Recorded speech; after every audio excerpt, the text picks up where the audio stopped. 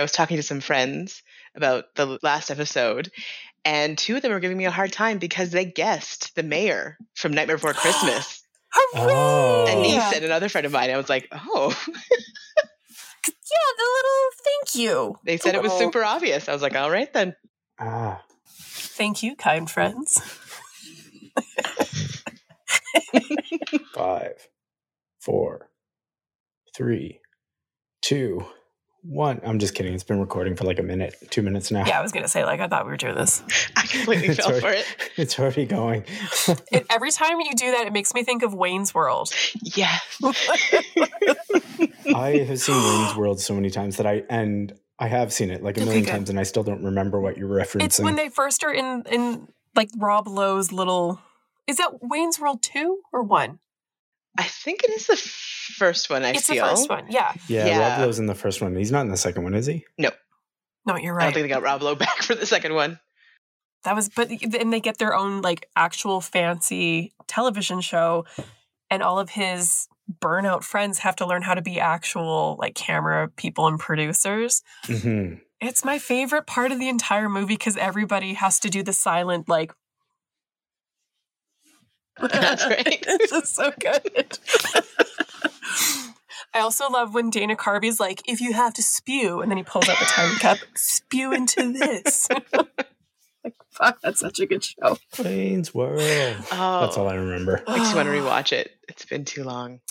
Oh, so good. God, I love that. So I need to. Hey, did you play anything this week? I forgot that we were trying to do a structure, and so I was about to launch into things.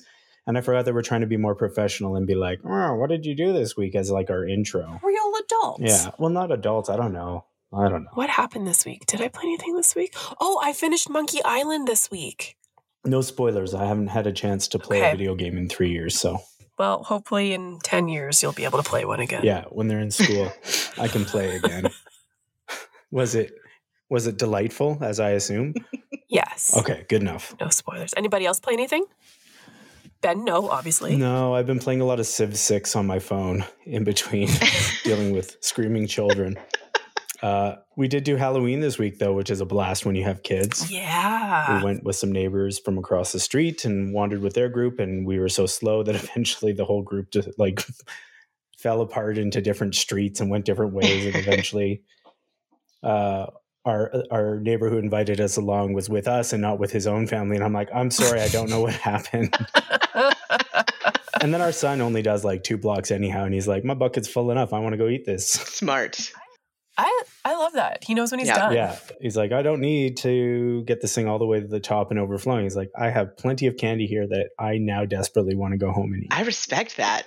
I love that. We had Ukrainian refugee children come to the front door, and the one little girl had her plastic bucket, and then the little boy just had his open hands, and he was like, trick or treat.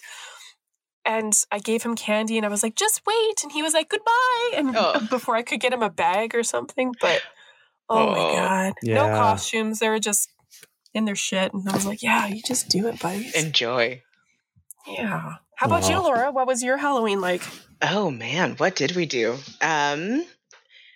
We're watching some movies. I was catching up on some new horror that just hit streaming.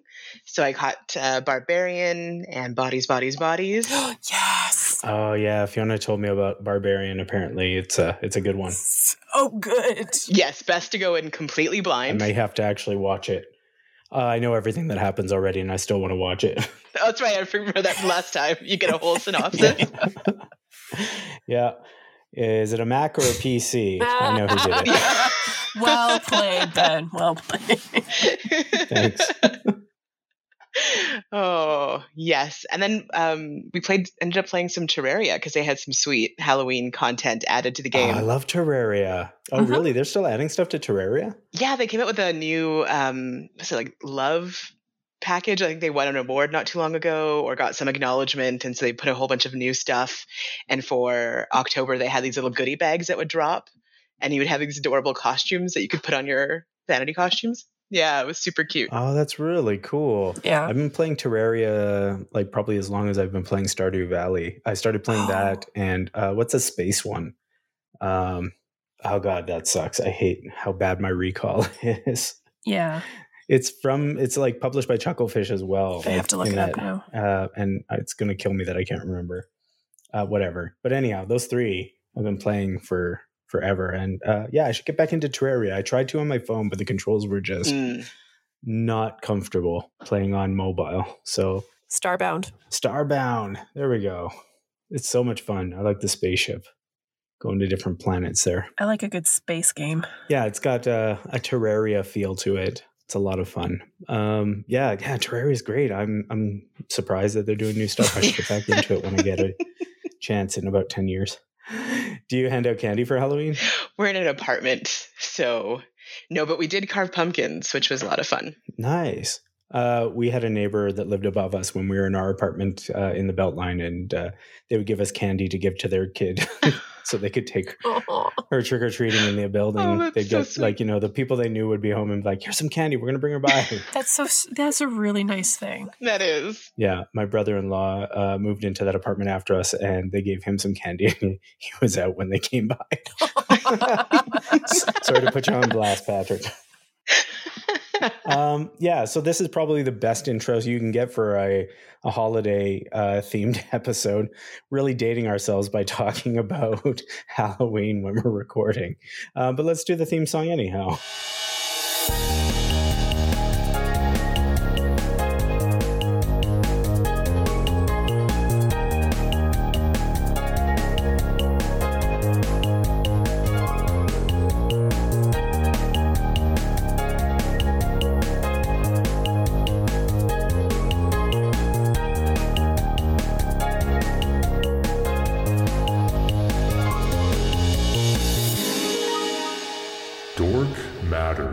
Welcome back. This is Dork Matters. I'm your dad dork host, Ben Rankle. With me, as always, is your Ed Dorkator, Lexi Hunt.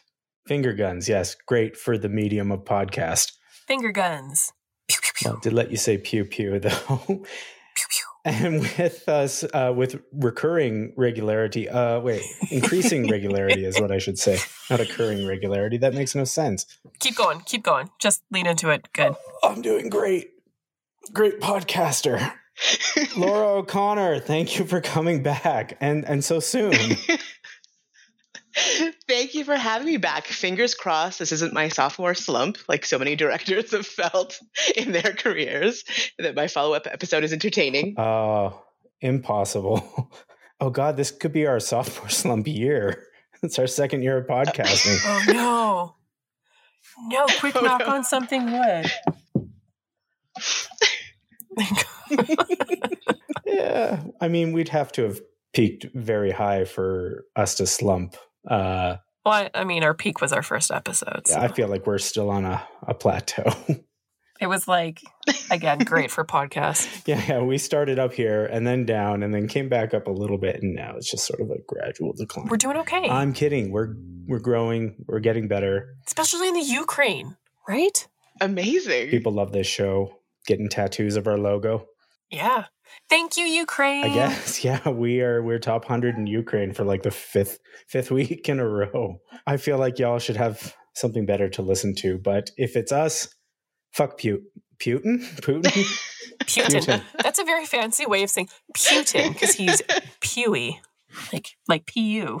Please don't put any killer chemicals in my underwear. I'm not worth the effort. I thought you were going to say, because I don't wear it. So you're wasting your time. There you go. Not to TMI everyone, but I've gone through a journey as an adult. You go to the part where, like, when you're younger, everyone's wearing boxers because that's apparently the normal cool thing. Mm-hmm. We're tighty whities. And then as you get older, you're like, boxers just actually aren't that comfortable. So in my case, I moved on to boxer briefs for just a little bit more of a, so I was still fighting it. Like, I didn't want to be like, yeah, I wear underwear, just normal kid underwear. I just stabbed myself with a needle. And then I realized I didn't need underwear at all for a while. You don't. And then it just takes one person being like, I can see your dick through your pants. You should probably put some underwear on. And suddenly you're back to it. Back to the boxer briefs. And that person was my wife. You should probably put some underwear on, at least in those specific pants. We weren't married yet, and I'm surprised that happened. But you need a spouse or like a good friend or someone in your life to just point out like, hey, I love you, but are you wearing a bathing suit as underpants right now? And then you have a little bit of self-reflection of, I indeed am. Is that not okay? No, so we're back to, underwear now. That's where we're at, just like when I was a child. We're here to talk about holiday horror movies, though. Not my garments. My unmentionable garments. Christmas horror. We're calling this episode Holidork Horror. It's great. I just I feel like I really nailed it with that title. Full disclosure off the top, I sent Lexi a list of I think it was 7 movies I was intending to watch. I got through 3. And I want you to understand that what happened was after watching the third one, I was like, that was okay. But what I really want to watch is Tremors. So I've now watched 4 Tremors films instead of finishing off my list. So the 4 movies that were holiday horror that I did not get through, thankfully I've seen 2 of them, so I can still chat. I have a general knowledge of the 6th one, and the 7th one, Lexi, it sounds like you got into, so that's going to be great. Yeah, I did. I got distracted because I started watching Werewolves Within, and then I was like, it's kind of a holiday movie because there's a lot of snow in it. Right. So we've got a really low bar for holiday, apparently. There was snow outside. It was horror. What more do you Somebody want? mentioned a mint-flavored cigarette, and that's close enough to holiday for us. It was fine. As a super nerdy people pleaser, I watched all 7. This happens every time. Yes, you did. And have little factoids for a couple of them. Our guests are always better than us. I love it. We'll just get all the guests together and they can have a new podcast that everyone actually likes. What will they call it? Like the better dork. Yeah. Dork experts. I don't know. None of these names are good. Well, thanks for doing that, Laura, and sorry. No, it's all good. There was one that I had never seen before, so it was a treat. Oh, that's great. Good. Only one. That's amazing.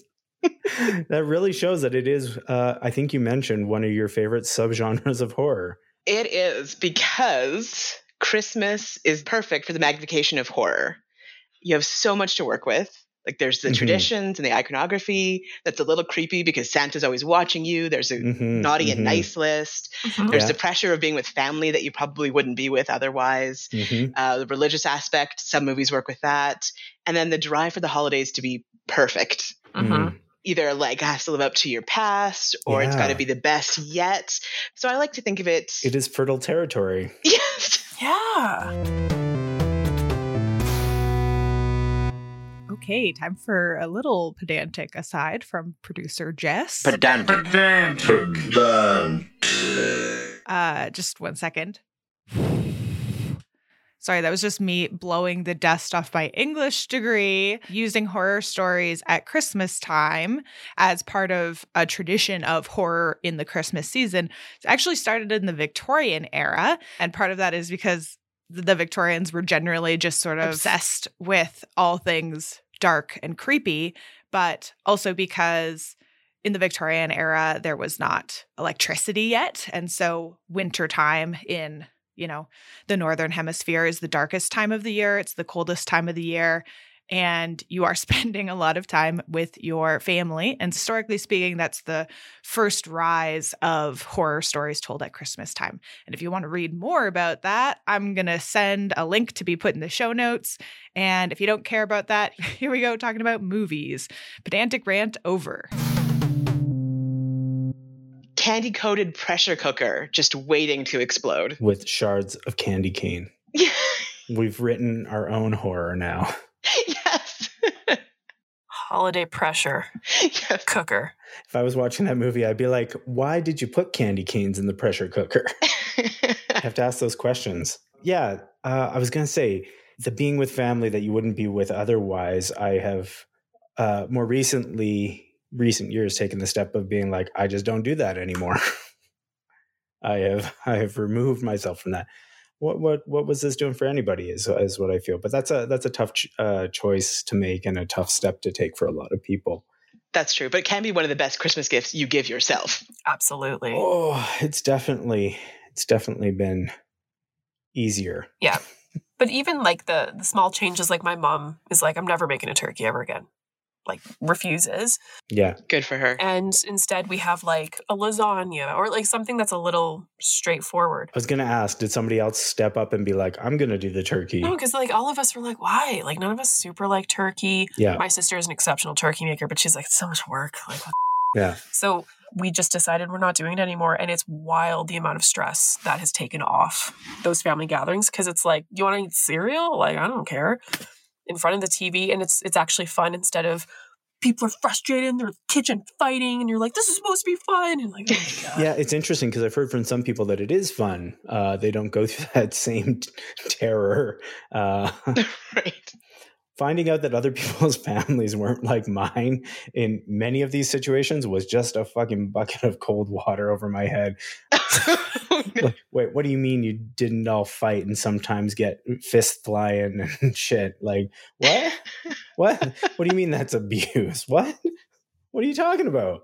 We're not supposed to scream at each other over ridiculous shit and then end up in fisticuffs underneath the tree? That's not just part of Christmas? Which I think is ultimately some of the appeal of these holiday horrors is that for some people, it feels more validating, such as the case of Gremlins. You have that amazing speech of Kate's who is so wild and explains why she does not like Christmas. Can we just take a second to appreciate how smooth that transition was, Laura? Let me just derail how smooth of a transition that was to talk about how smooth it was. Like, that was good. Oh my God, she's so good at this. She just took us right into our topic and hit the first. Lexi and I wouldn't have gotten there for another half hour. Yeah. We would have gone on like 4 tangents and had to go on Google to remember 5 things. I was going to ask you all too if you're okay with saying holiday or if you get mad about it and want Christmas, but I think I know the answer. Seasonal Festivus. Neither of you mind being inclusive of other people? How about that? Yeah. What did Kate say exactly? Do you remember? It was Christmas Eve. I was 9 years old. Me and Mom were decorating the tree, waiting for Dad to come home from work. A couple hours went by. Dad wasn't home. His Mom called the office. No answer. Christmas Day came and went, and still nothing. The police began a search. 4 or 5 days went by. Neither one of us could eat or sleep. Everything was falling apart. It was snowing outside. The house was freezing, so I went to try to light up the fire. And that's when I noticed the smell. Firemen came and broke through the chimney top. And me and Mom were expecting them to pull out a dead cat or a bird. And instead, they pulled out my father.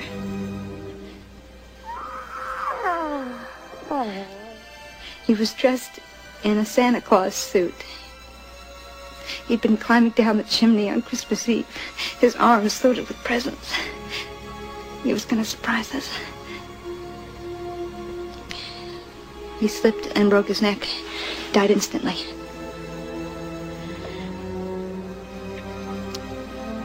And that's how I found out there was no Santa Claus. Oh, Jesus. Is that played for yucks or for serious? Well, here's the interesting thing. The studio, surprisingly, did not want that in the film. Oh. But the director, Joe Dante, because they were like, I don't know if we should laugh or if we should be, upset or scared. And the director said, yeah, that's exactly the point of holiday horror, is that it's supposed to be that weird kind of feeling. So he wanted it. And then Spielberg, who actually didn't care for the scene either, but wanted to, he hired Joe Dante and said, nope, it's his film. They kept it in.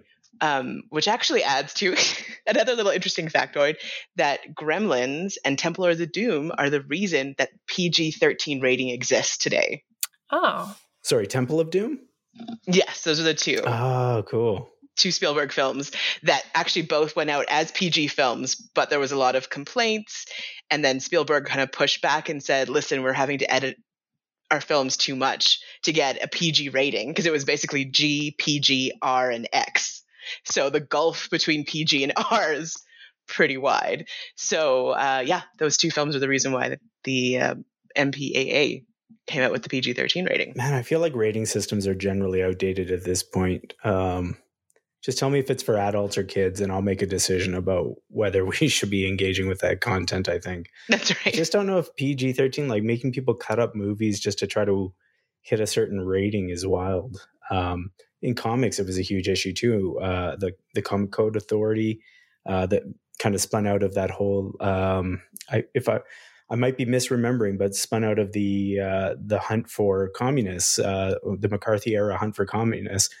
And eventually in the 90s, late 90s, people are just like, why are we still doing this comics code thing? And so they all just dropped this group and it's like, we don't care if you rate our books anymore or what you say about our books. We're just going to put them out. And I think that was great. Good for them. You'll notice, I think Archie is the only one that still puts the Comics Code Authority on their comics. They might not even do it anymore either. I don't know. Oh, Archie. Yeah, so I'm just like, I could do without like PG to PG-13. That feels like places I can make a decision as a parent. I don't actually need a studio or a ratings board to decide that for me. Fair enough, but I would imagine a lot of kids were like, wait, what does that speech mean? There's no Santa? That's a PG movie, so I can see he died. Some parents being a little upset. You know what? Yeah, you've undone me. PG-13 needs to be there to save us from Santa cooking in the chimney. I was wrong. I can admit it. Well, I think it was my introduction to holiday horror, actually, if I think about it. Because I would have watched that on TV with my family. Yeah, TBS. That's right. The holiday station. Heavily edited version. That's right. Yeah, exactly. Oh, and I love it so. And I love the kitchen scene with the mom. I think that is like when the horror really kicks in and is pretty. It still holds up to be pretty terrifying, I think. Mm-hmm. There's one, and I didn't watch it this week, and so I'm just kind of going on my memories of the last time I saw it, which was maybe a year or two ago. But there was one scene like when I think it's like the shitty neighbor gets like launched in her chair and they find her dead. That part, I was like, that's a kind of dark, scary moment. Like up until then I was like, haha. And then that happened and I was like, it's real.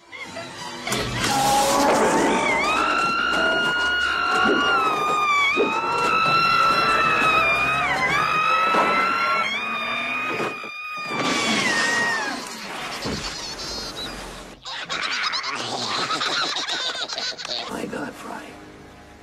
That was Mrs. Deagle. That's right. Yeah, she was sort of the villain before the gremlins were introduced. Yeah, but then she dies in such a graphic way that I was like, I didn't like her, but like, ugh. Yeah, and it was involving like a chair lift on the stairs, which I hadn't seen again until Breaking Bad. Oh no, sorry, Better Call Saul had one, and I was like, oh right, like from the Gremlins. Yeah. Do you think they lifted it from Gremlins? Somebody was doing an homage. I hope so. I hope so. Yeah. They have to be. I'll take this opportunity of talking about family togetherness and brutal decapitation to move us into a very weird one that I did watch, Santa's Sleigh. Yes. So this is a very interesting film in as far as this is the one that has Goldberg, not the one we thought, like Black Christmas or whatever we talked about on our horror episode. Oh. This is it. This is the Goldberg episode where he plays a demon Santa who was tricked by an angel into being good for 1,000 years. But guess what? That 1,000 years is up. Oh. So this movie opens with like a family dinner with Fran Drescher, Michael Caine, Chris Kattan, and some others having like a dysfunctional family dinner. And suddenly Santa drops down the chimney and just brutally murders them all. And that's where I was like, okay, this could be a fun flick. Like, I'm not expecting a lot. Like, this is some hammy, cheesy acting, but this is pretty great. Like, this is good bad, to borrow some parlance from another podcast.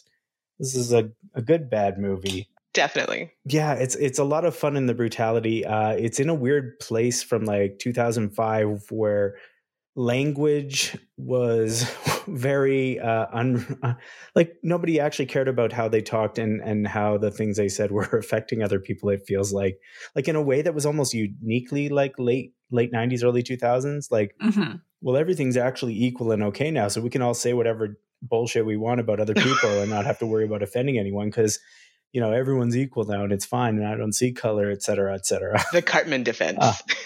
Yeah, the Cartman defense. Perfect. Yes, exactly. Yes. On the list of characters you're not supposed to like.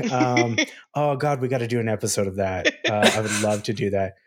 The number of people that, you know, want to emulate Rick and don't quite get that he is not a character to look up to is wild. There's a lot of good characters like that. But yeah, this family gets murdered. It looks like a lot of fun.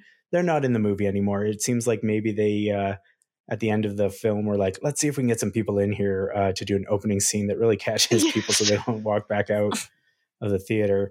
The main character is acted very poorly by some kid who I don't recall at all.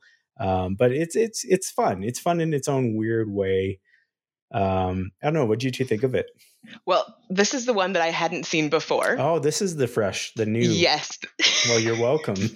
Yeah. Well, I too was thrilled by the opening sequence, which might have set the bar a bit high. It set it too high. Because you're just like, look at all these actors. Yeah, you're like, that's what? All I wanted from the rest of the movie. And we spent way too much time with that preteen or I guess mid-teens boy who talks really terribly to people. It's true. But as I'm watching it, I'm like, wait a minute, I recognize that guy and that guy. And then I looked it up. It was shot in Edmonton. Yes. Oh, yes, okay. yes, this one. Yes. So I did the same thing partway through when they're going through that like old timey village or whatever, the reenactment village. I'm like, this looks a bit too much like things I'm familiar with. And I thought it was Heritage Park, but then I realized it was Wetaskiwin. So yes. Yeah, as an Edmonton born person, some of that familiarity really jumped. And I missed it on the first watch, but they actually set the movie in Alberta, Canada at the beginning. They do? Before killing Michael Caine's family. I didn't realize. Yeah. That's awesome. And I have to say, it's a rarity. A lot of stuff gets shot here, but it doesn't get to actually be set here, which is a thing. True. It's very which true. Which is a thing that always irks me as a creator, like as a comic maker and stuff like that. It's always bothered me that, you know, we get to sit in for people. We don't actually get stories to be set here. And I like that part of it. Yes. Although Edmonton has a long story of terrible Christmas movies being shot here. Yeah. West Ed is just a delight for that sort of thing. Yes, including, and hilariously enough, this is Chris Kattan as well, Christmas Wonderland with Tim Curry and Patrick Swayze, which was shot primarily in West Edmonton Mall. I have never seen that, but I do want to now. No. And Donovan Workin, who is an improv, comedy guy here in Edmonton, he's in that as well as the movie. He plays one of the cops in Santa's Sleigh, which tipped me off that I'm like, wait, this must be shot locally. But yeah, I was doing a little searching and I found this hilarious article called "Why Are So Many God-Awful Christmas Movies Filmed in Edmonton?" So I would say, God, I love that somebody wrote an article like that. National Post. Oh my God. Wait. Who wrote it? If you have that available, I'm so curious. I'm going to click on this right now. Let's see if they attached a name. I have a suspicion a comedy writer that used to work for National Post who became a comic book writer, and I'm curious if it's him. Oh, it just says Post Media News. I'll look it up later, but so they didn't want their name attached, which is a shame. Comic art writer Chip Zdarsky used to work for National Post as an infographic / humor writer under his real name. Before coming to comics as Chip Zdarsky. So I was wondering if it was maybe him. Oh, I hope so. Sounds like the sort of thing he might have written. That's funny. So I think Santa's Sleigh, that actually raised it in its estimation in my eyes to know. Great. Oh my God, this might be the best Edmonton made shot Christmas film. So unlike the first scene, that's kind of a low bar. Hey, good job. Yes. Good. That's all we need. I did not watch it, but I read the synopsis, and it just kind of reminded me.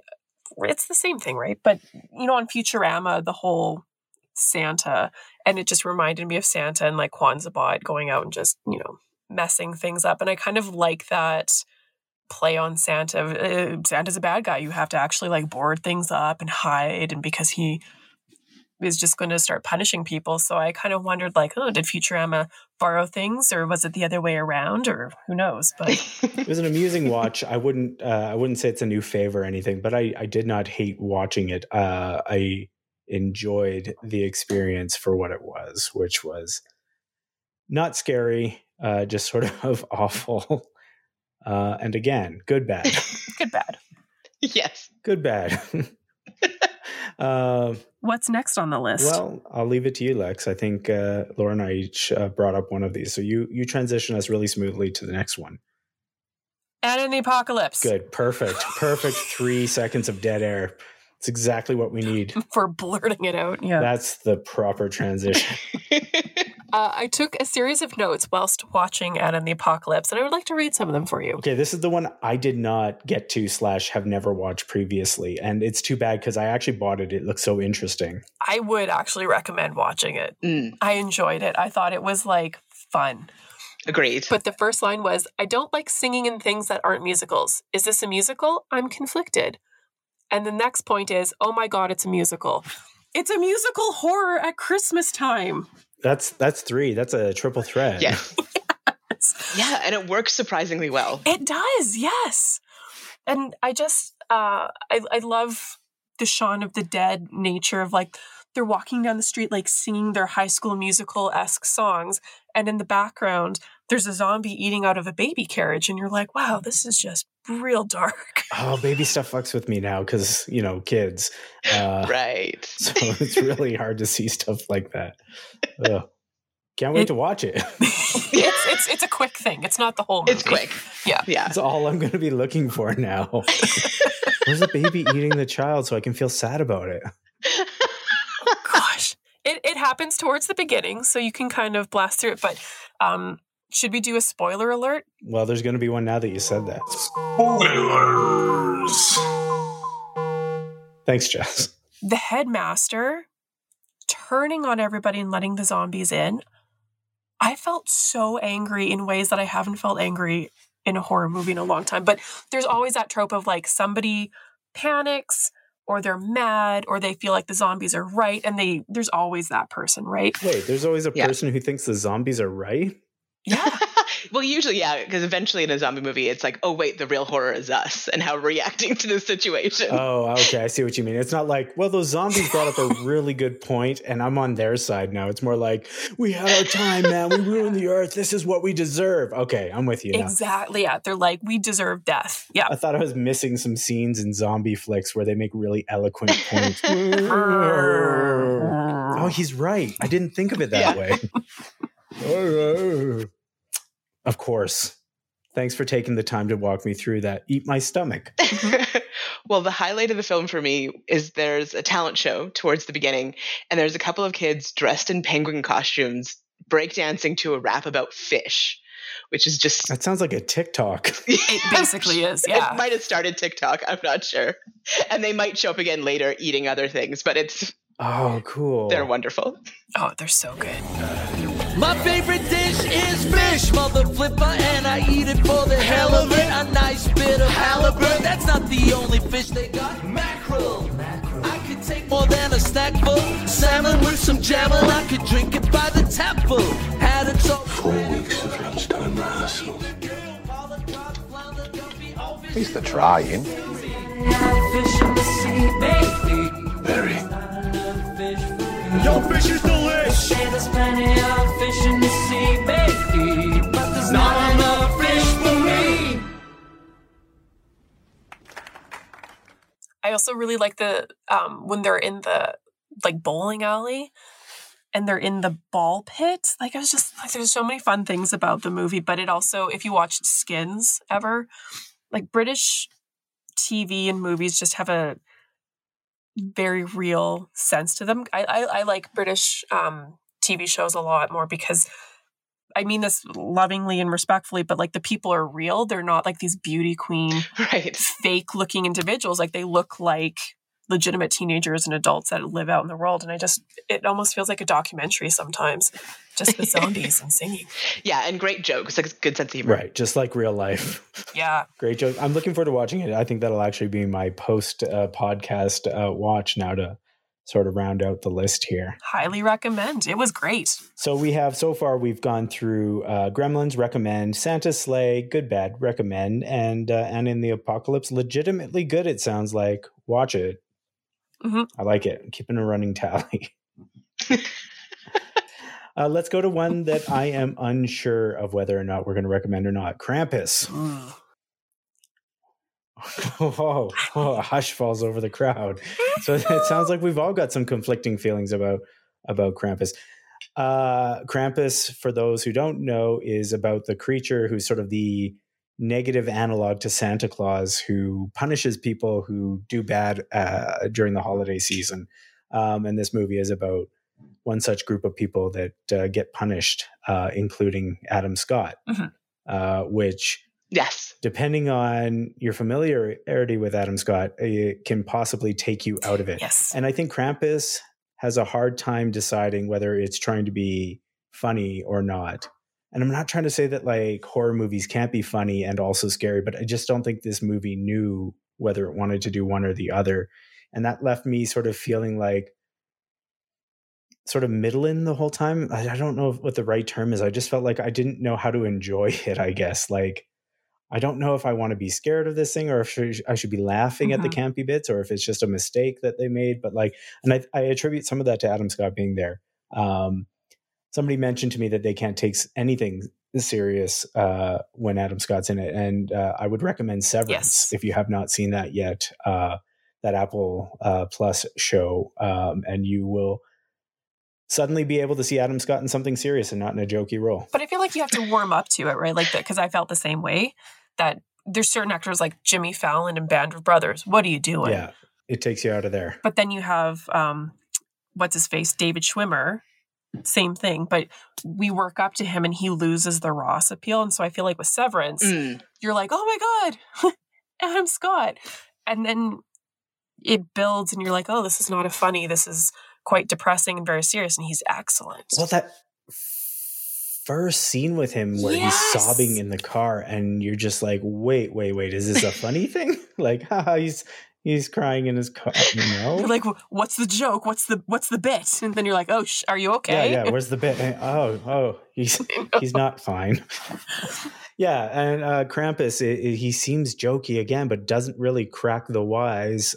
He just sort of is there. So I don't know. How'd you two feel about Krampus? It was lukewarm for me. Yeah, that's all I got. I think I like it the best out of the three of us. Oh, cool. I'm a fan. It's not my favorite. I feel like the ending kind of runs a bit long. It kind of the premise sort of runs out. But and I actually haven't seen Severance yet, but I love Adam Scott in the remake of Piranha. Oh, I mean, the Piranha series is a whole nother. I didn't know I could love Piranha like I love Piranha. Yes, I have a weird love of that movie. And that's a huge thank you to a real life friend, Neil Lalonde, for getting me into that. But the Piranha series is so good. Laura, you want to come back and do the Piranha series at some point? Yes, because that also has a Joe Dante connection, because I think he directed the first Piranha movie, I think. Right. Yeah, James Cameron the second. And a connection to Santa's Sleigh with what's-his-face, the guy in the convenience store briefly. That's right. Oh, no, wait, never mind. I've conflated two people that are... Adam Scott, yeah. Yes. Whatever. Yeah. Sorry, Laura, keep going. Yes. I'll stop messing everything up. No, that's okay. I feel like... David Koechner, who is in probably is best known in the Anchorman movies, gets most of the laughs. Mm-hmm. But I do appreciate, because it kind of reminded me of National Lampoon's Christmas Vacation, the Chevy Chase movie, where it's that like you have the upper class and the working class, and that kind of rubbing against each other. So the parents don't really get along. You've got an aunt that nobody wanted to be there, and she's there, and she's a bit of a loudmouth and kind of like making everyone miserable. The kids all hate each other. The cousins want nothing to do with each other. Then if that's not enough, then now there's like a Krampus and a bunch of evil helpers of his. And that's when I got a lot of fun. Like, I love the little evil gingerbread men.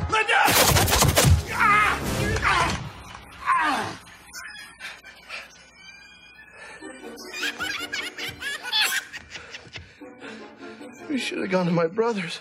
And that horrifying, like, Jack in the Box monster.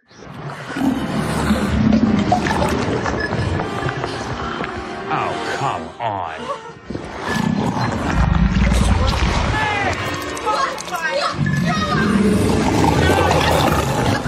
no, those are definitely the bright moments. That Jack in the Box thing is actually something that unsettles me. Yes, I just finished watching it before this, and I was like, ugh. Oh. When it starts clapping, I'm like, no, nothing good can happen now. I love the little gingerbread man, but all I can think of is the gingerbread man from Shrek. Like, You're a monster.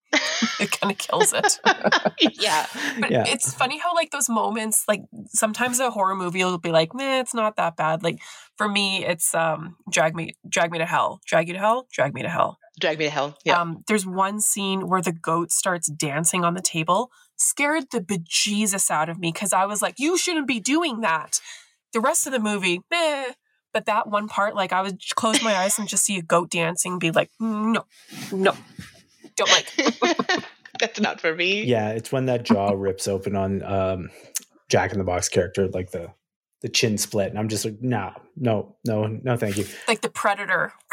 Yeah, and it's a Michael Daughtry. I forget how to say his last name, but the same person who did Trick or Treat, that Halloween flag, Trick or Treat, that I love so much. And it felt sort of like it was going for a similar thing here, but didn't quite get the same vibe. Weirdly. Sorry, Laura. I don't remember where we were at. No, my goodness, not at all.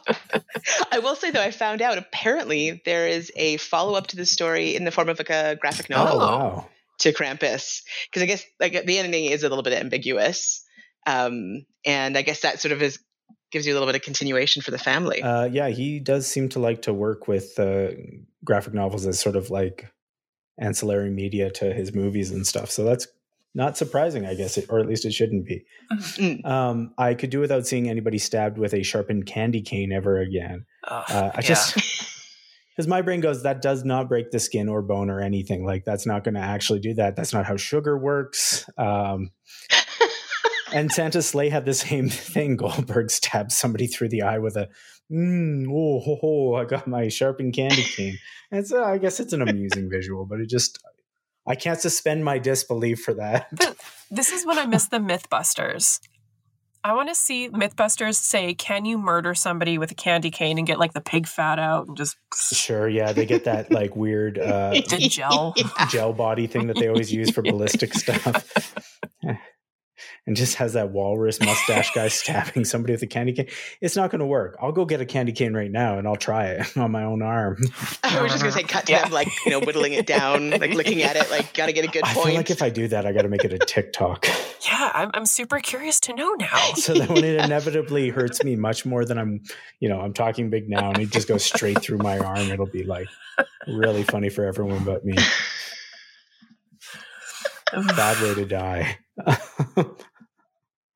I don't know. What does that take us to? I guess Rare Exports. Yeah. We'll take the Krampus's little helpers and we will go to Rare Exports. Now, this is probably my favorite out of the ones I watched here, although a sort of troubling ending that I'm having, that I have trouble, like, okay, is that how they end up there? Okay. But the premise is, again, Santa is not what you expect. Santa, it turns out, is not so good, and is coming for some people in a small sort of hunting village in I think it's Norway, Sweden. I can't.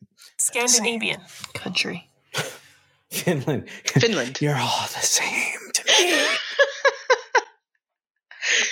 It's fine. Can I just say, on the rewatch of this, I realized this is the Jurassic Park of holiday horror. Same catalyst. Yeah. You have a venture capitalist from out of town coming in, and he literally says, my childhood dream must be realized. Yeah. And he hires this team of people to dig up this evil Santa Claus, which I'm not sure if he realizes is evil or not. So it's kind of like, damn the rest of the world, the consequences. I have the money. I'm making this happen. Yeah, that's a weird thing. They make that guy's cheeks so rosy that I expected him to be some sort of a reveal later on. Like, it turns out he's actually working for Santa and he's like an elf or something. But as we learn, spoiler alert. Spoilers! The elves are actually pretty awful and I love them. Yes. So they're all being stalked by this evil sort of mute Santa Claus who's trying to kill them. And it turns out he's not Santa Claus. He's an elf. And you just get these scores of naked old men with long beards and penises hanging out. And they're the elves. They've come to rescue Santa. And props to them for shooting in that snow. Oh my God. I'm surprised you could even see any penises dangling with how cold it was. Like, right? Doesn't it feel like they should have just naturally been out of silhouette? But I guess a few of those elves were really packing some candy canes. Ew. Ew. Sorry. Don't try to sharpen them. Don't do it. Oh my God. I love that reveal though. Like just the hordes of old men suddenly being like weird and creepy. Oh yeah. And I guess you get that from the rosy cheeked entrepreneur is that he goes, "This isn't Santa. This is an elf." And then no, I did not watch it, but full disclosure there. But good. Yeah. You better give us full disclosure. The second a dick is in a movie or a TV show, I immediately am like, this is hilarious. Like the horror. Oh, there's a lot. There's a lot. Right? Like, and like the horror aspect, like anytime something is very serious, like, did you ever watch Eastern Promises? Yes. Yeah. I mean, come on. It's supposed to be this like fight scene and you're just seeing like this dick flap around. You're like, no. Sorry, Nico. It has become, this has now become slapstick comedy. Yeah, because you expect somebody to get knocked out with it by accident.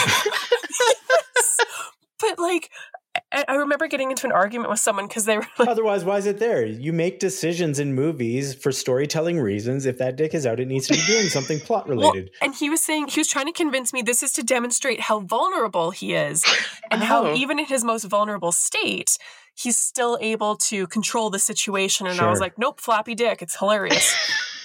Should make a new video game for iOS, Flappy Dick. Yeah, Flappy Dick. Try not to laugh. Yeah, I mean, see, the thing is, you can shoot that and not show the penis and still get the effect of a person being vulnerable. Yes. The viewer knows. I'm not against dong being in movies. In fact, I think we should have more just to even things out from the years of only female nudity. But I just feel like that bit of logic that it's there for storytelling reasons doesn't really hold up. You had Viggo Mortensen and you wanted to see what he looked like naked, and you're like, I'm the director. Take your pants off. We're putting this on screen. We're making this happen. Yeah. I'm doing a service for a number of people who want to see you naked, sir. But what was the casting like for all the old Santa elves where they're like, okay, you're gonna be in a field, lots of snow? I think all the requirement was that they have a long beard and and be cool with their dinks out. And be okay with the weather. Because they didn't have shoes on, nothing. Yeah. I mean, literally cool. That's impressive. With their dinks out. No, they were completely naked, these elves. And so that might be my favorite concept or conceit, if you will, from that film, which is that Santa's elves are actually all these naked old men who just capture children for him and try to thaw him out. My biggest disappointment of the film is that we don't get to see actual Santa Claus. Definitely tease. I'm super bummed by that. Like, what a tease, if you will, a cock tease. And I was going to say, interestingly enough, when I was looking at that, and I think I did watch these back in the day, but the director made 2 shorts about these team of hunters that would catch wild Santa Clauses. So the movie is actually a prequel to these shorts. Like, they're kind of like training videos, and it does a little retcon from what the video says. But it's the same actors too, like the father and son are in the shorts that you can find on YouTube. Also, male nudity. Yeah, nice. It's impressive. Yeah, you can get that on YouTube anytime you want. Yeah, there's no end to where you can find male nudity nowadays. That's everywhere. That's right. That brings me to a point I did want to get to, which is one of the weirdest things in the film. Is I know when we talked about like Halloween horror, Laura, you mentioned that like, you know, the morality sort of aspect play in a lot of horror films doesn't necessarily need to be there. But it baffled me in this movie that the dad is such a piece of shit to the kid and never gets any sort of comeuppance for it. He just like, he just throws his kid around and hits him and treats him like shit. And we're supposed to be okay with that because he's sad? Definitely. Like, it's mind blowing. Agreed. That one, I feel like Rare Exports and Krampus both have that sensitive boy who's too old to believe in Santa Claus and still does, and is sort of like a weirdo for it. But then it's kind of like their hero journey of like solving the issue. in both of them. But yeah, I agree. If anything, it's more like the working class got one over on capitalism because they turn it around and are like, well, we're going to sell these Santas, these elves as Santas. Okay, yeah, that's a good point. Which brings me to weird point number 2, which is they are human traffickers at the end. Yes. And I'm like, what is happening here? Like, is this really the ending we get? Is that they've taken all of these old men who look like Santa and now they're exporting. I guess that's where the title comes from, is my thought process at the time. I was like, I guess I should have expected that. But yeah, they're just human traffickers. Which brings me to the question of who is buying Santa Clauses from malls. Malls. Yes. Malls don't need to do that. You can hire somebody for way cheaper than you can import a human that you traffic. You don't know that. Listen, I was just going to say, maybe they're imported. We don't know. Maybe they are. Right? All our childhoods. Also, the way that they're being taught to stroke children's faces is super fucking creepy. Yeah, the end sequence. They're holding these pillows and being trained to, like, you know, take kids' wishes at malls or whatever, but they're like stroking their faces. And I was like, if a Santa touches my kid like that, that Santa is not going to be working much longer. I don't know. There might be some cultural differences here, which, like, well, that's what I'm curious. Like, I was going to say Europe. In Europe, does like Santa like give kisses and hugs and face strokes? Like, ugh. They're still okay with that, yeah. And it's okay if your kid gets in your way, if you just sort of toss them 6 feet away from the whatever they're blocking that you're trying to get through. That's right. Like, his dad literally tosses his kid across the ice and snow because he's in his way. He's like, but apparently he's supposed to be a loving dad or something. Yeah, you're supposed to root for them. Yeah, it's wild. The only character that I even come close to sort of liking is that one hunter guy with the shades who dresses up like Santa. I'm like, he's kind of funny. He's amusing. There isn't really a likable character in the movie. No, they're making like booby traps and not telling each other about the traps around the home. So you're like, this is just going to spell disaster any minute now. Yeah. Still an enjoyable movie somehow. Yes. The pieces of it just come together to be a weird and fun flick, even if the ending still is like, huh. Oh. Huh. Okay. It sounds great. I can't wait to watch it. Did you guys write a business plan for this? Because I feel like you're not going to get away with this. Well, speaking of which, the logo for the Santa is divine. I absolutely. So A plus to their design team. I did not realize that. Yeah, who did they hire to do that logo? These hicks. I know a really good graphic designer. One of their kids went to college and won't come home for Christmas, but did a logo as a favor. That's right. So the last time I'm talking to you, Dad. What do we got left? Rare Exports. Check it out. We have Christmas Evil. Christmas Evil. I was just going to say, speaking of endings, now, did anybody here watch The Taxi Driver of Evil Santa movies? I mean, that's what it is. It's Taxi Driver, but like not quite as good and way slower and not really scary. And also, I was super amused to find out that it's only called Christmas Evil now and has gone by, because the titles come up and it's like, you better watch out. And I'm like, I've gotten the wrong movie. Or Terror in Toyland is the other one. Oh, yes, it's always a sign of a great film. Terror in Toyland, yeah.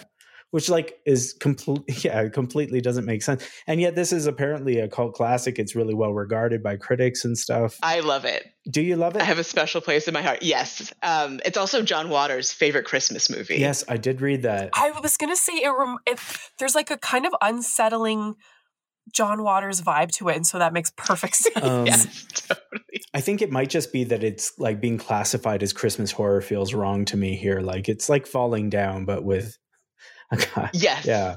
Or it actually reminded me when I was watching it, I'm like, you know what? Other than Taxi Driver, it makes me think of the latest Joker movie with Joaquin Phoenix. Oh, yes. Yeah. Oh, definitely. I thought the exact same thing. It's got that same aesthetic, the same vibe, the same color palette, the same sad sack character. And just sort of that like question mark about some of the scenes going, is this real or is this just in his head that we're being shown? I love that the guy who plays Santa Claus is actually Fiona Apple's dad. No. That was a fun little... Interesting. I was very excited about it. I did not know that. Because I did look him up after, and like, because it seemed like a big point. Everyone was like, so and so is, whatever. And I was like, I don't know who that is. I don't know what year this came out in, but yeah, it was the first one I watched on my attempt to do these Christmas horror flicks, and it was like I found it compelling. I kept watching. I didn't turn it off or like try to do something else, and I didn't find it boring. That wouldn't be the right term, even though I found a lot of it slow. It's slow, but it keeps you on the edge. Like, for me anyway, it keeps me on the edge because you never know what's going to happen. And they set up these wild scenarios for him where like he's all of a sudden he's pulled into a giant party, or he runs into a group of people at a outside of a church. And so it's sort of like, if you can play along with him, you're going to get a present. And if you don't play along with him, or if you've wronged him in the past, because I feel like he was a bit of a schlub in his everyday life, and being Santa Claus has given him this emboldened, like, I can stand up for myself, but unfortunately standing up for himself includes smothering somebody with a sack of presents. Yeah, he's the arbiter of good and bad now. He gets to make that decision finally. Judge, jury, and execution. Yes, he's obsessed with the children in the neighborhood, and he literally has a good and bad book, which is just like... So... When I saw that initially, I thought the movie was going a whole different direction of like, he's going to start murdering children. And I'm like, oh, okay, this is horrific, but like makes sense now. Christmas Evil, get the title. But no, he's just already sort of a creep due to possibly the shittiest like origin story in the history of evil characters or villains or whatever. Like, well, it's like being bit by the spider, but like he's cut by the snow globe, and he turns into radioactive snow globe. To be fair, he did have a live action of that song "I Saw Mommy Kissing Santa Claus," so he clearly had some crossed wires. Unfortunately, sure. It's just like at an impressionable age. I think the weirdest thing about that is you'd expect him to not want to be Santa Claus, but want to murder Santa Claus. I feel like he should be anti-Christmas because of what Santa did to his mom, which was stand there nuzzling her thigh in a really awkward scene for in her garter. Way too long. Yeah. Oh, a garter. My. It makes me think of Pierce Brosnan from that one Simpsons Treehouse of Horror. Oh, yeah. Ooh, yum, yum, yum, yum. Yeah. Well, yeah, where she's the talking house. And, my, yum, yum, yum. So good. Smacking his lips. Oh, dear me. Oh, yes. Yum, yum, yum. I was just like, this is the tamest racy scene I have ever experienced. I was like, this is like, oh, and this is what did it, huh? This ruined Christmas, but like in a weird way where you want to be Santa. So there's some Freudian stuff going on. Like, how do you get, it's a slow burn, but you're right. There's something that keeps you going, keeps you on edge. I think a lot of that might be his performance is so good. The performance is compelling, and so is the soundtrack. Whoever did the audio for it, it's just so over the top that it makes like these mundane scenes dramatic, and you're like, oh, I feel uneasy, and I know I'm being manipulated by music, but also it's working. It's a super effective score for sure. And again, this constant feeling of like, I have no idea what he's going to do. Just like that scene where they're in the alleyway and all the kids run to him and the parents have figured out he's probably a bad guy. Yeah, he's the stabby Santa. And the dad whips out a switchblade. Yeah, because it's like New York, 1980, right on the dot.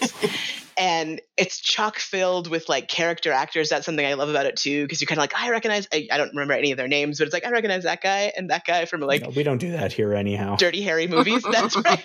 Yeah, we don't get facts and like references correct. That would make us a nerd podcast. And yeah, we're a dork podcast. Yeah. And I think just absolutely fabulous ending. But I would say, yeah, if you're a fan of Taxi Driver and the last Joker movie, and you like Christmas, I'm going to say check this film out. This is an A+ for me. I absolutely love it. The person who plays his brother could have very easily done the Joaquin Phoenix Joker role. Like, he would have been perfect for it. Yes, he's been intense. He's see, the scene with him and his wife is way racier than his mom kissing Santa Claus.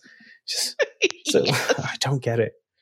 Well, apparently the director got high and had a vision of a Santa Claus with a knife, which gave him the idea for this, like, because he wrote it as well. Oh, wow. And hilariously enough, he actually credited, because he tried for years to get it made with no dice until Halloween was a success. And then it got his like greenlit, although according to him, he never viewed it as a slasher. He views it more like a Frankenstein story. Yeah, you get that when he's being chased by the torches, the mob with the torches. It's very clear Totally. that he like there's a Frankenstein vibe Frankenstein's monster vibe going on there. Definitely. Which I appreciate. And yeah, his hallucinations are interesting. His attempt to do good. Like, it's very clearly about a character who's losing their mind, which I think is why that Joker association is so apt. And you don't really understand where they are going to end up. But yeah, it's worth watching. It's very interesting and of its time. Yes. The blood is so unbelievable. That red like tempera paint that they use as blood. Yes. It's like, that's tempera. I went to art school. I know tempera when I see it. That's paint.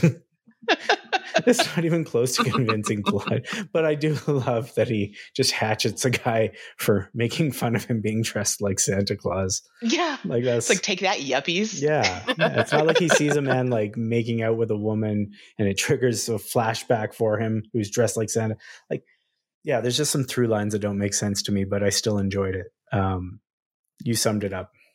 If you would like that holiday horror, Silent Night, Deadly Night. That's the one for you then. Right. And I think they're sort of connected, aren't they? Like, it's sort of an intentional attempt to do like the same sort of idea, but like slashier. That could definitely be. I could see that for sure. I read something about that, but my ability to recall something I read at like 1 a.m. when I should have been sleeping is nil. But yeah, that's the one with the teen, right?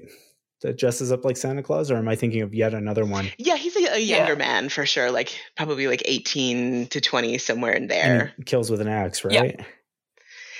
He kills with a couple different things, an axe for sure. Yeah, antlers on a wall. And then there's a sequel where it's his brother who takes up the mantle. Which, by the way, is like, I think 60%, no, maybe 60 to 80% of that film is footage from the first movie. Whoa, what? If you watch it, it's pretty, like, I would say that's like top tier bad good. That's some anime 80s cartoon reusage. Yes, like to a shocking degree. Yeah. Sailor Moon transforming. I love that move, like the Evil Dead aspect of like Evil Dead 2. Like, did we not just watch this movie? Why are we? And no one explains it. They're just like, this is what we're doing. Recap. Like, I love it when people just do weird shit like that.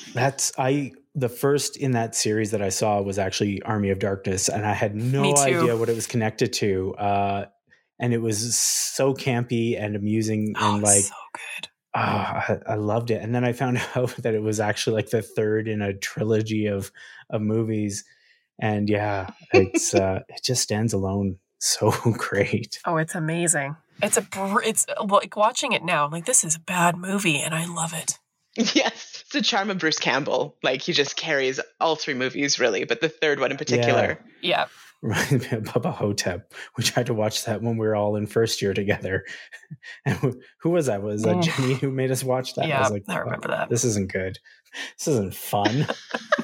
Well, at one point, like, if I recall correctly, does the nurse in the nursing home give him a hand job? I think so. Like, I just remember thinking, like, what are we watching right now? Oh, probably. I don't remember. No, it was too many things happening at once. I never was able to gel what was happening with the Elvis thing and the Pharaoh thing and what the crossover was. And I just wasn't able to pay attention. Yeah. I think if you're used to a lot of Bruce Campbell's filmography, that does seem like a bit of a left turn for sure. Yeah. It was a group of us first year students trying to watch a weird art house horror film, and it just didn't work out. Well, you think it's going to be funny and campy, and it was definitely campy, but I wouldn't say it was funny. I would say it was like very unsettling. And the entire time you're like, the joke's about to happen. And then it does, and you're like, It's the Adam Scott effect. Yep. You going to be funny now?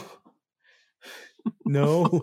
Oh, The last one on our list was Nightmare Before Christmas, which I appreciate is not technically a horror film, but it's Tim Burton. It's got that creepy vibe to it, and it scared me the first time I saw it. But it's not Tim Burton. No, sorry, and this just came out. It's characters. Yes, please. No, Lexi. Henry Selick. Oh, sorry, Laura got there first. I think I stepped all over you, though. So who actually directed this?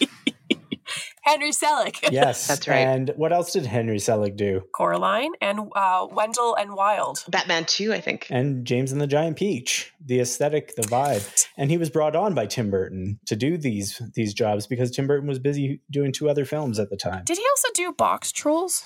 He might have done Box Trolls. I feel like there's a connection to Coraline. It might just be the studio, though. Well, and I would say this is a primer. This is trying to get kids ready for future holiday horror. It's right. It's all there. Super adorable. Yeah. Great musical numbers. And I love that, to me, the catalyst for the plot is job dissatisfaction and just general ennui for life. Yep. Which I think was loosely based off of the Danny Elfman, who sang for Jack Skellington character. I think that was sort of like his story a little bit. Mm-hmm. Right. Because we just got that great quote from Selick this week, which is like, Danny Elfman sees it as a soundtrack he made that I then did claymation for. Yes. Oh, I love how you illustrated my songs. It honestly, I have the soundtrack on my phone.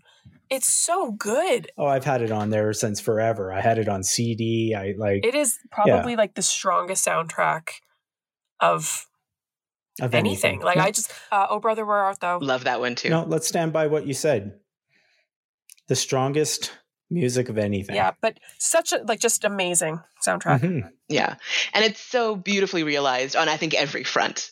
Be it the world design, the voice acting, the songs, all the little details. For me, the highlight of the film is when the kids are opening the Halloween horror Christmas gifts. I had a few of those. Yeah, toys. I absolutely adored them. And then the Oogie Boogie turn is just so great. You're just suddenly in a whole different world of Halloween, and it's that neon and garish Halloween, not the orange and drab Halloween. It's so much fun. Just a blast. Well, and there's one part that I always struggled with, and it wasn't until I was an adult that I realized. So when Lock, Stock, and Barrel take Santa to Oogie Boogie, later on they help rescue him. And I was like, but you guys are the bad ones. But that's such a little kid thing to do something bad and then be like, oh no, I need an adult. And that's exactly what they did. These naughty little trick-or-treaters pulled a trick that they realized was too intense and then went and got an adult for help. And I just that's one of my favorite parts is just, and they don't even talk about it. It's just this little nuance of those shitty little kids are there to help. So did Santa never visit Halloween Town? Did the Lock, Stock, and Barrel not get any presents? Up until that point. No, it looked like there was no other crossover. That's sad. I want to say on the record that this is a Christmas movie, not a Halloween film. I agree. Yeah. 100%. I only watch it at Christmas time. I do not watch it at Halloween. Absolutely. And I think the thing that sets this in stone is that the movie starts after Halloween and only leads up to a point of Christmas taking place. It does not feature Halloween as an event, as part of the story, as the narrative. Yep, agreed. And Christmas is the catalyst. Yeah, it's absolutely the catalyst. It's a Christmas movie about Halloween characters invading Christmas, and I want this debate over. Yeah. No more. Also, I feel like the alternative title could be How Jack Skellington Got His Groove Back. Oh, that's great. Very nice. That's the other title I would give this film. Yeah, he was so sad, and then he had a great bit of music and tried some new things. Went on some dates. Oh, yeah. To me, it's such a fascinating plot for kids. Yeah, absolutely agree. I also want to talk about how great Pumpkin King Jack is. So good. So terrifying. And then he gets out of that Pumpkin King costume by burning away the sort of scarecrow portion of it until it's just a skeleton left. It's so good. There's so many great, even the subcontext of all these different characters, like Sally's whole abusive relationship with, her maker. Professor. Yes, her maker. Yeah. And how she's trying to break free and literally pulling her body apart to get away. And I just feel if you've ever been in an abusive relationship or had like a toxic relationship, that feeling of like, I just want to rip myself away from this person. And then like Jack feeling so claustrophobic by his fans that expect so much from him. And he's just like, great again. And his only real true friend is his dog, who is like, Zero is just the greatest character. Wonderful character. Right? Like, oh. Mm-hmm. And I love all the, like the tropey horror characters. Like you've got like the mummy and the wolfman and the sea creature. And it's just like, oh, everything about it is so awesome. The clown. Yes. And the clown with the tearaway face. Oh, just like to go from the dark to then the Santa's village and how bright and like the snow and the lights and how happy and joyful he is. Like, oh, it's just such a great change in tone and feel. Yes. Well, it's like when Dorothy comes into the color and you're like, oh my God, it's beautiful. Yes, definitely. Pretty much from the opening strains of the film, I have a smile on my face the entire time. Like it's just pure joy.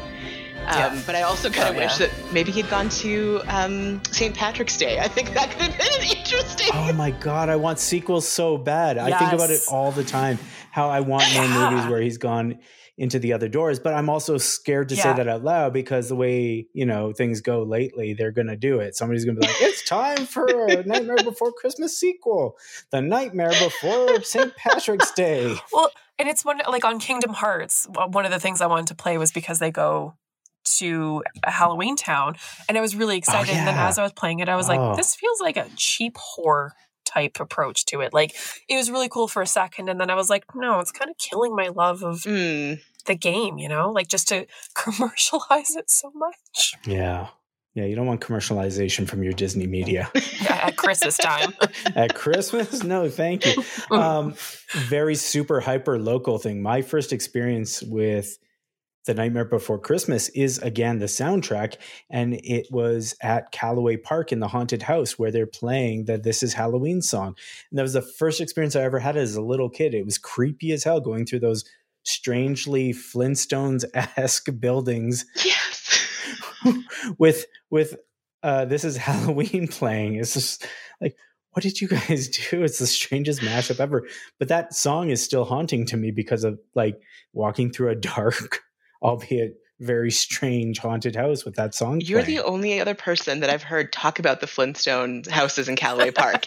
And I have such a terrifying childhood memory of going to that park. And then I swear there's like a fist that goes through a window at one point. I can't remember, but I just remember being scared out of my mind at Callaway Park.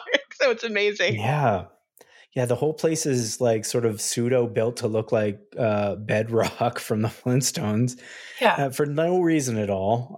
They must have just like bought like some old sets from like Universal Studios or something. Yes. Oh yeah. Is it still open? Callaway Park, yeah. And the rides are all still there. And like people are like, you should take your kids to Callaway Park. I'm like, I don't want them to die. That stuff looked like it was in bad repair when I was a kid. Yeah, definitely. Yeah. No, thank you. Man, that made it, but Bullwinkle closed. Oh, bringing it back to the last episode. Oh, so sad. Bullwinkle's was so good. It was so good. I still have my birthday badge. Do I do it again? Hey, Ricky. No, I'm just joking. I'm not going to do it a third episode in a row. I want them to stop remaking movies and games that are perfectly fine, good the way they were, and open Bullwinkles again. If you're going to revamp something, let's look at some business models. Just touch them up. Out you go. Is this it? Is this the three of us look for some venture capital and we reopen Bullwinkles? Are we going into business together? I think we have to now. To bring this somewhat full circle and remakes, etc. The latest chatter on the old Twitter Twitbox is that Hercules, the beloved anime classic, is supposed to be remade as a TikTok musical, live action TikTok musical. No. Oh, no. And I don't need everything to be for me, which is good because this definitely isn't. It might be for somebody, probably a generation that will love it, beloved movie. But this old man, he played no. What does that mean, though? Like a TikTok musical? Yeah. A lot of faces talking at screens. Somebody did a good joke where they're like, Megara sings her hit, I Won't Say I'm in Love. And it's just like this preening young woman, like singing at her TikTok camera while doing all these like girly poses. Talking about being in love, and I was like, yeah, I guess that's it. But then it just cuts to James Woods as Hades, and he's just doing a bunch of right-wing propaganda, and that's the real horror. Yeah, what are they going to do? Oh yeah, you can't have James Woods anymore. See, that alone is a reason not to remake it, because you cannot hire James Woods anymore. Like, unhireable. So who are you going to get to be Hades? You can't do that. It's Phil. He's Hercules is training in the background, and Danny DeVito as Phil is just like, this guy. I think that's why people push for it, is they want to see Danny DeVito live action as Phil. Okay, if they bring Danny DeVito to be Phil, then I'm in. I don't care what the rest of the movie's like. But then just let Danny DeVito do his thing. Just give him a camera and just be like, should go. Kevin Sorbo be Hercules since we're doing right wing? Oh, God. No. Kevin Sorbo and James Woods in the same flick. Oh my God. And Hercules and Hades team up to kill everyone. Yeah, then you can get Christy Swanson as Megara. We just pull all these right-wing. Hashtag not my Buffy. We'll just say that. God. No, thank you. Well, thanks for joining us. This has been another delightful episode of Dork Matters. Laura, thank you so much for joining us. Where can people find you out there in the world? Right. I still know, but I want you to see if you know. People don't know. This is a test. I was going to say the website, laurao.ca, and I believe my Instagram handle is laurajoc. There you go. Go find. I think I learned that from the last episode. Go find Laura. Laura, thank you again. This is a delight. I have no doubt we are going to bother you to come back on again. So absolutely. Thanks for doing it. And awesome. Until next time, for all of us here, dork. Happy holidays. Thanks for listening to Dork Matters. If you like the podcast, subscribe, give us a rating, and tell your friends about us. If you are a fellow dork and have a dork issue that you think we need to discuss, tell us on our social media. You can find us on Instagram and Twitter. You can also check out original art and other content from Ben and myself. We'd like to say a big thank you to Yabra for the use of our theme song, Dance, off of their Astral EP, as well as a thank you to Jess Schmidt for producing and editing our podcast. Thanks, Jess. Dork Matters. This podcast is created on the traditional territories of the Blackfoot Nations, which includes the Siksika, the Bagaini, and the Kainai. We also acknowledge the Stoney Nakoda Nation, Tsuut'ina, and Métis Nation Region 3.